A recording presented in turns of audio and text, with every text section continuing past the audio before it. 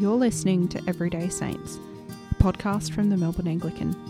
I'm your host, Kirralee Nicolle. My aim is to feature the stories from those of all different backgrounds in Melbourne and beyond.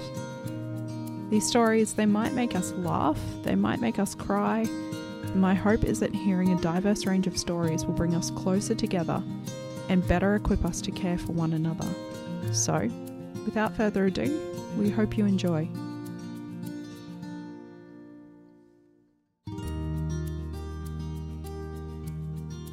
I wonder, have you ever met one of those people who manages to be so articulate, precise and intriguing that as you speak to them, you can feel your worldview expanding? I think as a society, we tend to do a lot of hiding rather than sharing what we know, and I don't think it's a good thing. But it does mean that when you meet someone like Professor Anne Pattel-Gray, they seem to carry whole worlds of meaning and understanding within their being. Professor Pattel-Gray was recently appointed Professor of Indigenous Studies and inaugural head of the School of Indigenous Studies at the University of Divinity.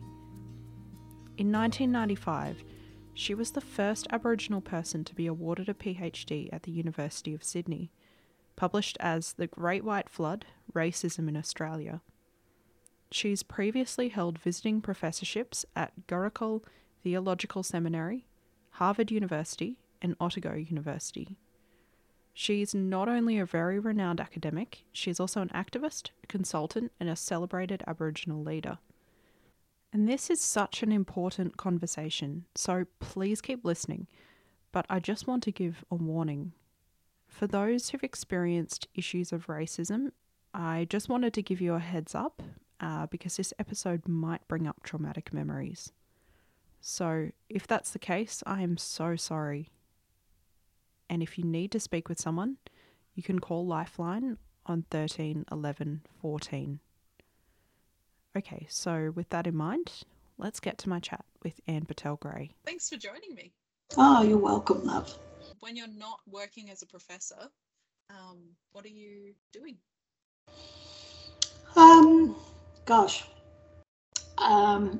Those lines kind of blur because I love reading and researching, so I spend a lot of time doing that. And when I'm not doing that, I'm gardening or out in the environment doing stuff, trying to, be one or maintain that spiritual connection to creation, So,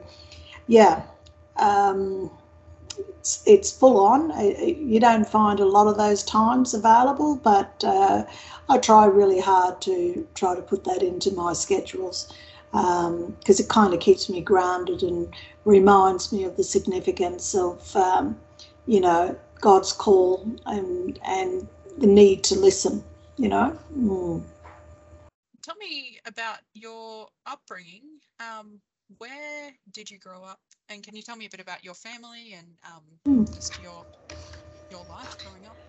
Look, I was born in a small country town west of Townsville, near Mount Isa actually, or south of Mount Isa, called Winton. And there are, my family, basically, Aboriginal people were confined to the showgrounds on the periphery of white towns, and they had humpies with dirt floors, and people used to keep those old humpies. You never seen dirt shine, the way they kept it so clean and tidy. And then we got our first housing commission house, and we were still on the edge of town, but we were on this side of the creek and not the other side of the creek. So we still wandered down there and kept connections to community and that. But look, growing up in a small town, everyone knew each other, yet the racism was still, pretty amplified.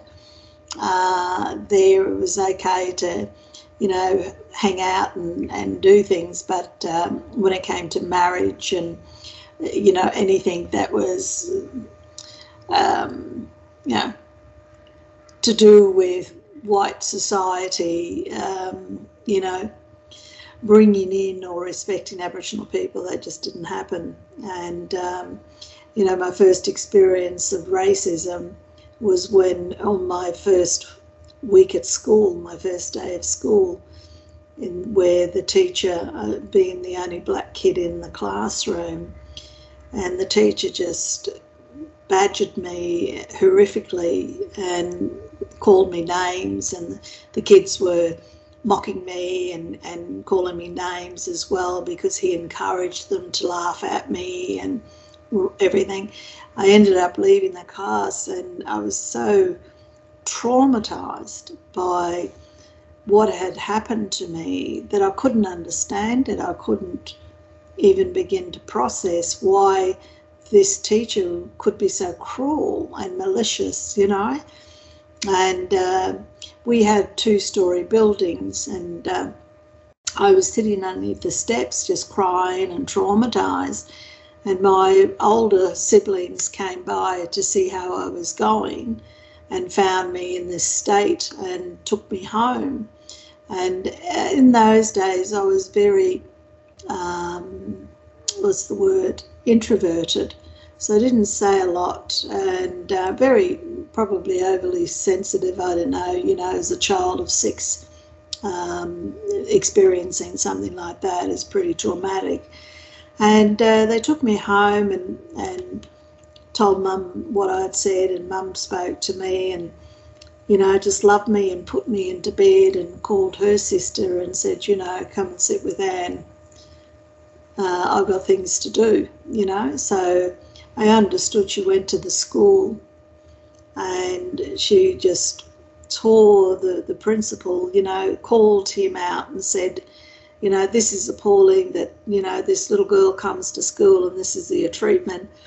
Demanded to know the name and everything. And anyhow, she was a power in her own right, and she got that person sacked. She called the state education and said, no, this is not on. And so he lost his job. But that was just the beginning of our trauma, I think, when you're a child under 5 or under 6, you're so protected by your family and, that you don't even realise what's out there until you are made to go to school, and that's your first encounter of that horrific racism, and you realise how much your family had protected you. And so, along the way we encountered, my family, a lot of racism. We were Methodist, members of the Methodist Church, baptised, and did confirmation and everything. And when I was 10, we moved to Townsville because Mum wanted us to have a better education. And, from there, again, just encountering racism after racism. And a lot of the family, myself and my brother, were excellent sports persons. So we, got praise given to us. My brother was an exceedingly excellent sports person. And, but academically we did all right too. But, it just didn't seem to matter that much. And when we were at high school, I did whole academic math, science and everything because I loved it, and I was in the top 20 in the school, and did quite well. And this teacher, my math teacher, that I thought was just an incredible woman, on our last day of school at the end of the year, one year, it was year 10, she asked students, what do you want to do when you leave school? What's your dreams? What's your hopes? And yeah, they're going around, and again, when they came to me, I said to her, I want to go to university. And she just laughed at me, and the rest of the school laughed at me too, the rest of the class. And she came over and patted me like a child and said, you know, black people don't go to university. You're better off to learn what you can do with your hands and maybe not have such high expectations. And I was really angry and humiliated at this woman that I admired so much. At the end of the day, was no better than anybody else. She was racist too and had a very low expectations on my ability and my achievements, that it lit a spark inside my belly. And I thought, yeah, well, you'll see, because I am going to drive that. So every time I encountered that kind of negativity and that racism, it just spurred me on to prove people wrong, you know. And lo and behold, I did. I went and got my doctorate and everything else. And, you know, I sought that person out once I got the doctorate and found where she was and knocked on a door and told you, well, here I am, and showed her my degree. And I said, remember you told me that I would never, ever get to go to uni? And she burst out crying, you know, and she said, I'm so sorry, you know, that I ever uttered those words to you. And I said, well, a bit too late now. And I said, but I just wanted to come and show you that we Aboriginal people do have the intellectual capacity to go to university, and that you didn't stop me, you know. So everything that you do, you learn in life, it's about, you got to fight. You got to fight for every step that you take, every gain or achievement that you're able to succeed in. It's never given to you. It's never made easy. It's a fight all the way. And, you know, you get to a point where sometimes you get exhausted, you know, of the fighting. But for me, you know, the fight within me is a response to the call of God on my life, and that God's called me to stand up and to hold the church and people accountable, you know, that, you know, through God's Son, Jesus, we got the living example of what we're called to do in discipleship, and yet we fail to do this, you know, and the hypocrisy that I see of the church and government towards our people, and how, you know, the Bible has been used as a weapon to subjugate us, to oppress us, to justify their evil and their violence against us. I just want to say sorry. I'm sorry that was your experience, because I hear that, yeah, that you've had to fight this whole way, but that shouldn't have to be the case. And I just want to just go back to your church background, because you said you grew up in the Methodist Church. What was that like in terms of the racism? How did that kind of, I imagine that was the place where your faith was sort of first shaped, or your understanding of God was first shaped. How was that for a young Aboriginal person? What was interesting about growing up in the church is that I heard a white interpretation, biblical interpretation, that just didn't make sense to me. My theological and faith and Christianity was shaped by certain individuals. A minister that baptised myself and my siblings, and who married us, a non-Indigenous person who had a major part in our life and influenced my faith, because he represented everything the church wasn't. You know, the kindness, the love, the acceptance, the encouragement, you know, everything that you would expect a church would do, he did. And so my faith was nurtured by him and my mother, and my culture. It wasn't nurtured by the church, because the church required me to be submissive, to be subjugated, to be invisible, to not have a voice.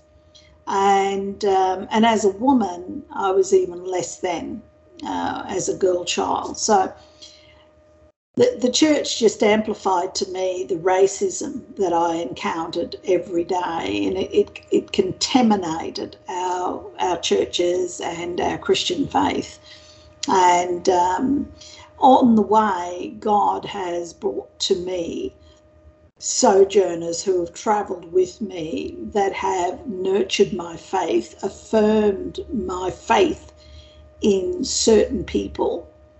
If it weren't for these non-Indigenous peoples that walked with me, like Reverend Bernie Clark, John Brown, David Gill, and so on, Dean Drayton, I wouldn't have any hope that not all white people were racist, because they affirmed to me the possibility of what this country could look like and how it could be transformed. And, when called by God to be an agent of transformation, this is something the church has failed to do.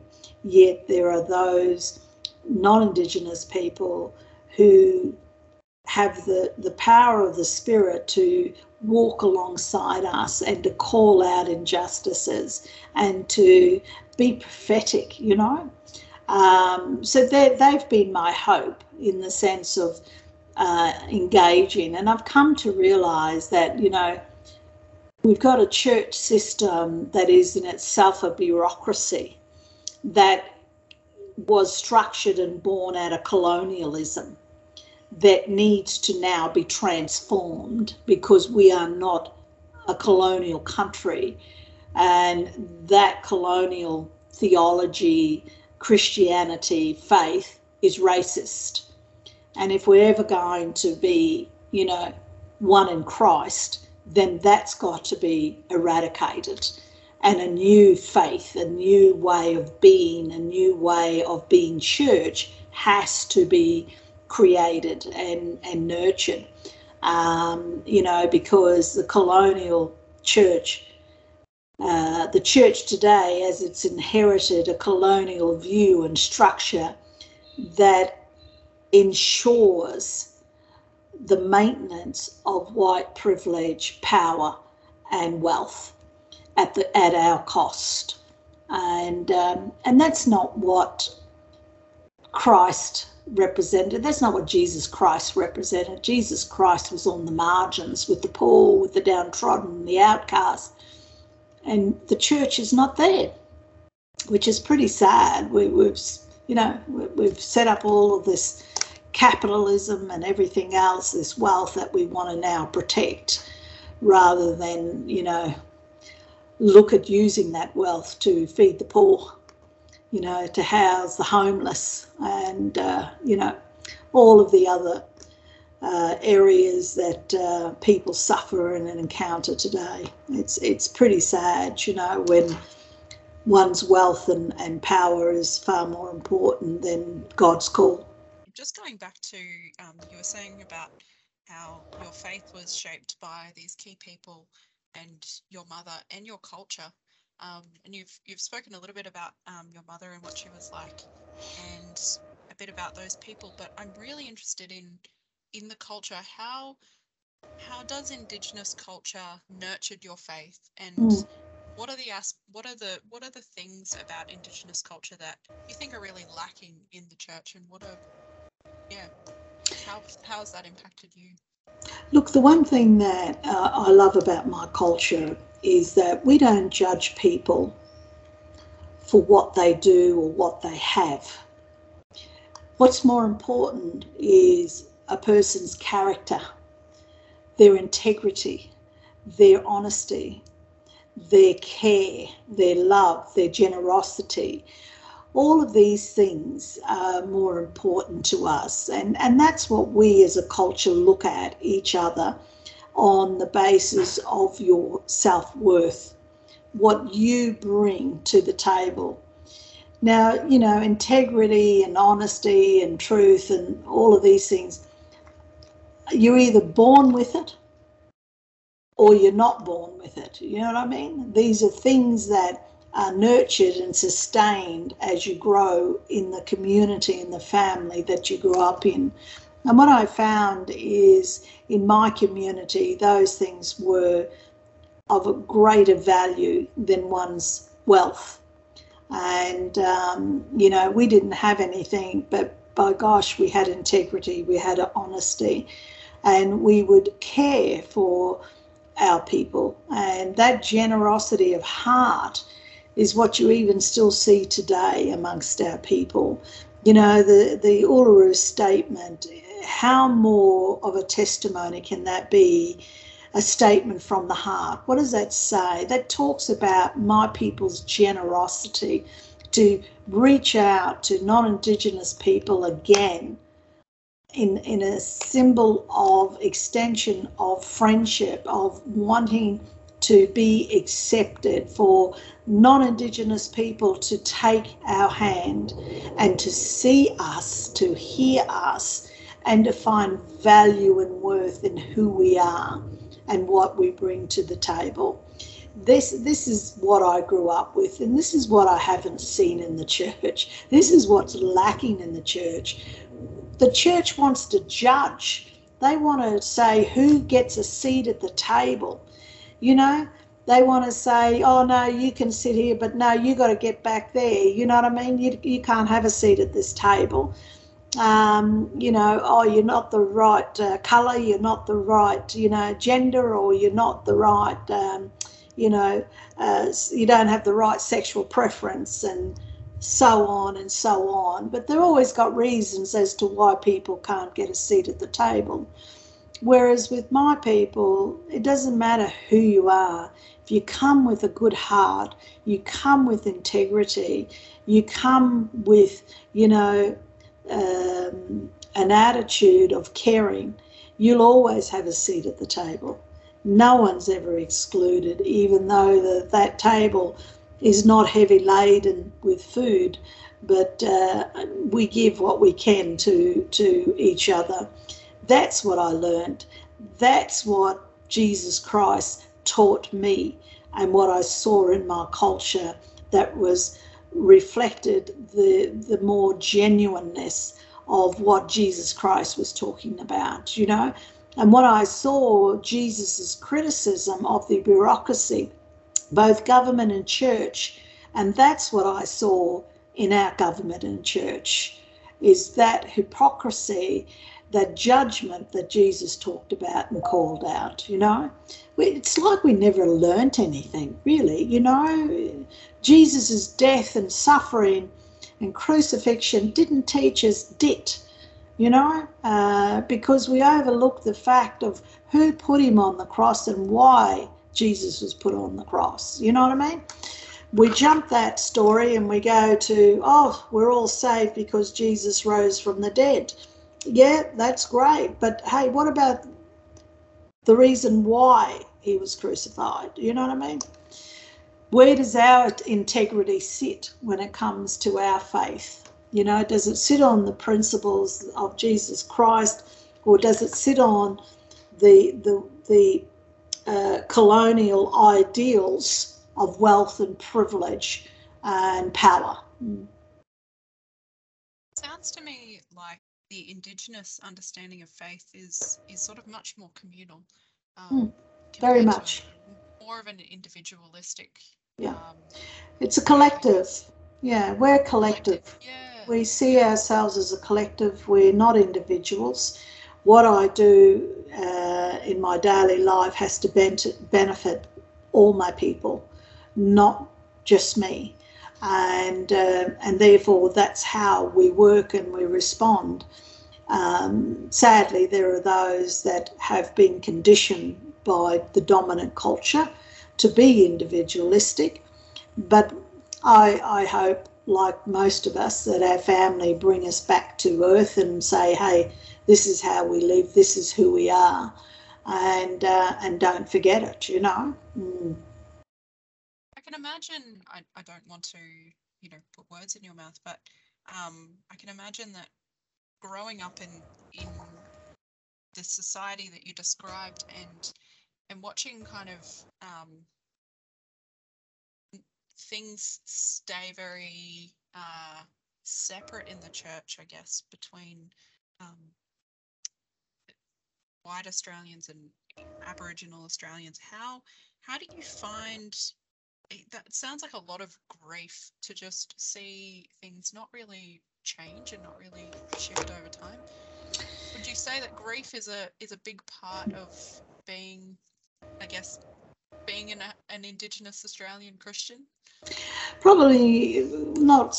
Well, grief is very much a part of our reality, but trauma is too. And I think it's the trauma that comes with the racism, the way we are treated and marginalised in the workplace and the community and the church. That inflicts trauma upon us. And, you know, when you look at the intergenerational trauma that's inherited through as a result of colonisation and what's happened throughout the generations, one can understand.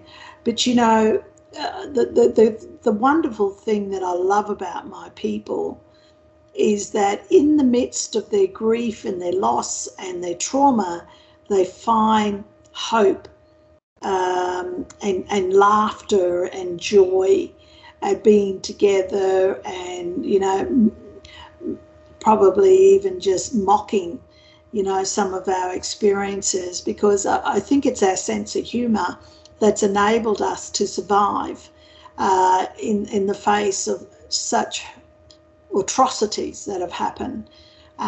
We don't forget them. We carry them with us. They're like scars deep inside us. But at the same time, we're able to look for those little things that bring joy and happiness and treasure them because they have greater value for us in the midst of our trauma. You know what I mean? We value them more.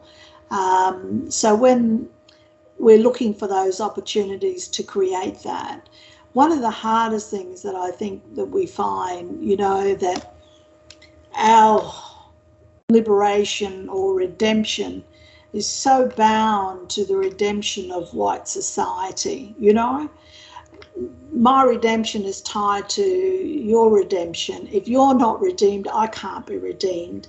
And this is the message we try to tell our people. You know, our salvation and redemption is tied one to another, and how we treat each other is critical to the basis of that redemption. So we've got to together eradicate those structures, you know, colonial structures, economics, those things that divide us. We've got to name them and eliminate them in order that we can create a world where, you know, Aboriginal people are moved from the periphery to the centre, and where we can get a seat at the table, but also have our voices heard, and to be able to influence decisions around our destiny and that of our children.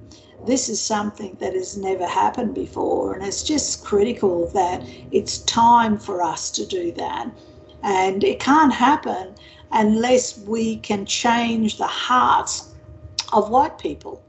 It can't happen. So, you know, the statement from the heart is trying to touch and melt those hardened hearts and open them up to the possibilities of what our future could look like together, where both of us find redemption, but we find hope, and we find friendship and a relationship. And that to me is just so important, you know, where we can share our wisdom. You know, 110,000 years Aboriginal people have been on this continent. And you imagine the wealth of knowledge, expertise, wisdom that has come out of that long history and life living on this country. You know, no other country in the world can state we have the oldest living culture in our land. And yet that is something Australia has not embraced, has not respected and hasn't found value in, which is pretty sad. And in your career as a theologian and now at the University of Divinity, how have you sort of sought to bring transformation of the kind that you're describing? How have you sort of, what are some of the ways that you've sought to live out your faith in that way? Look, you know, for the University of Divinity to give us this opportunity of establishing the School of Indigenous Studies is the first step. We now have access and entry into theological education. Theological education in this country was the last bastion of white supremacy.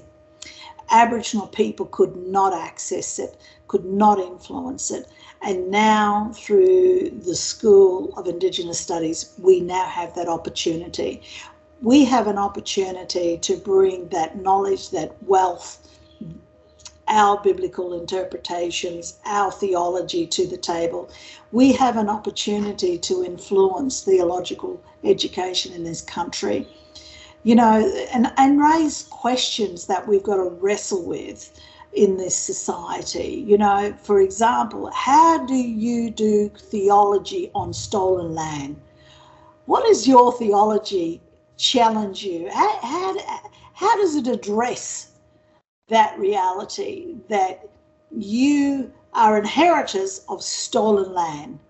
Surely your theology's got to speak into this in some sense of justice and challenge. The other aspect that we have an opportunity to wrestle with is, what does it mean to be a colonial inheritor of this power, this structure, this wealth that was taken from the First Nations? And how does your theology speak into that? What is your understanding of God got to say? How does that challenge you? So these are the questions that we Christians need to be wrestling with in these countries, because they're at the heart of our faith. You know, while we continue to ignore them, this cancerous rot eats away at our integrity and morality, you know, as this big lie that no one wants to touch.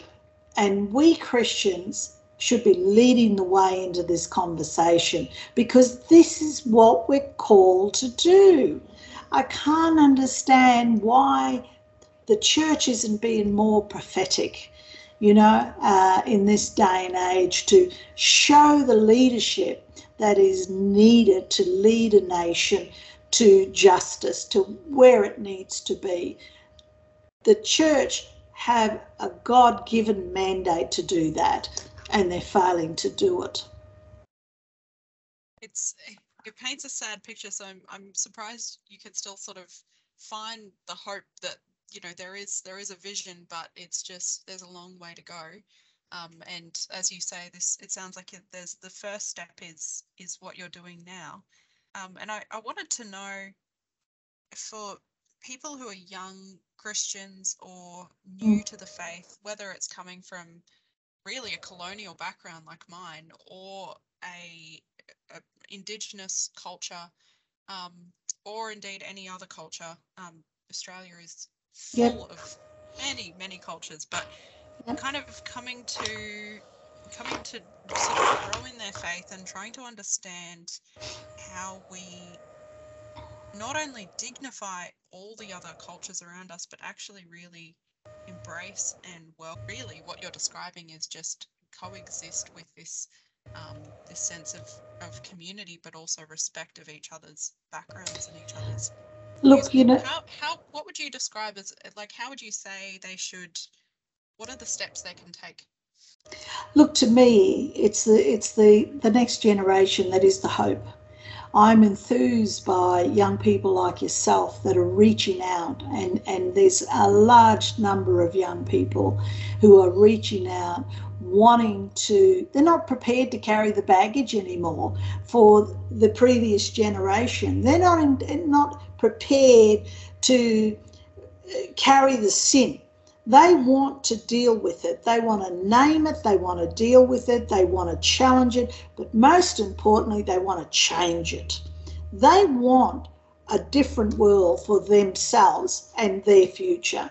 And that to me gives me courage and hope, because, you know, it's always through the young people that transformation happens.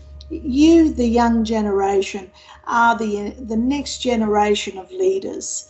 And if I can do my job well, I will equip you, I will give you the skill sets, the knowledge, and support you and mentor you to take up the sword of righteousness to bring about the transformation. That's where my hope is, because I tell you what, I'm impressed with the young people today, because they're not prepared to sit back and to be submissive in inheriting this history and this attitude. They want change. You're giving a voice to people that have been silenced for 235 years. That is powerful. That is powerful. And that needs to be acknowledged. You know what I mean? It sounds like really just hearing others, really listening to others is a big part of what could change in faith when we actually do respect one another fully. Yeah, I mean, it starts with a conversation, and it's through conversation that we get to know one another. Then all of a sudden, I become a human being. I'm no longer this thing out there that I have no contact with or no relationship with, that I can easily ignore or make them visible. All of a sudden you have a relationship. You can put a voice, a name, an image to that person, to that issue. And it changes, because all of a sudden you say, oh, no, that's not acceptable. You know what I mean? I have a relationship here now. I'm friends. So there's a whole paradigm shift that takes place when you can forge relationships. And conversations are the first one. And the voice is very important to be heard. And, you know, that's what the referendum's about. It's about hearing the voice of First Nations people speaking into our government and into, you know, our society about what is best for us and our destiny.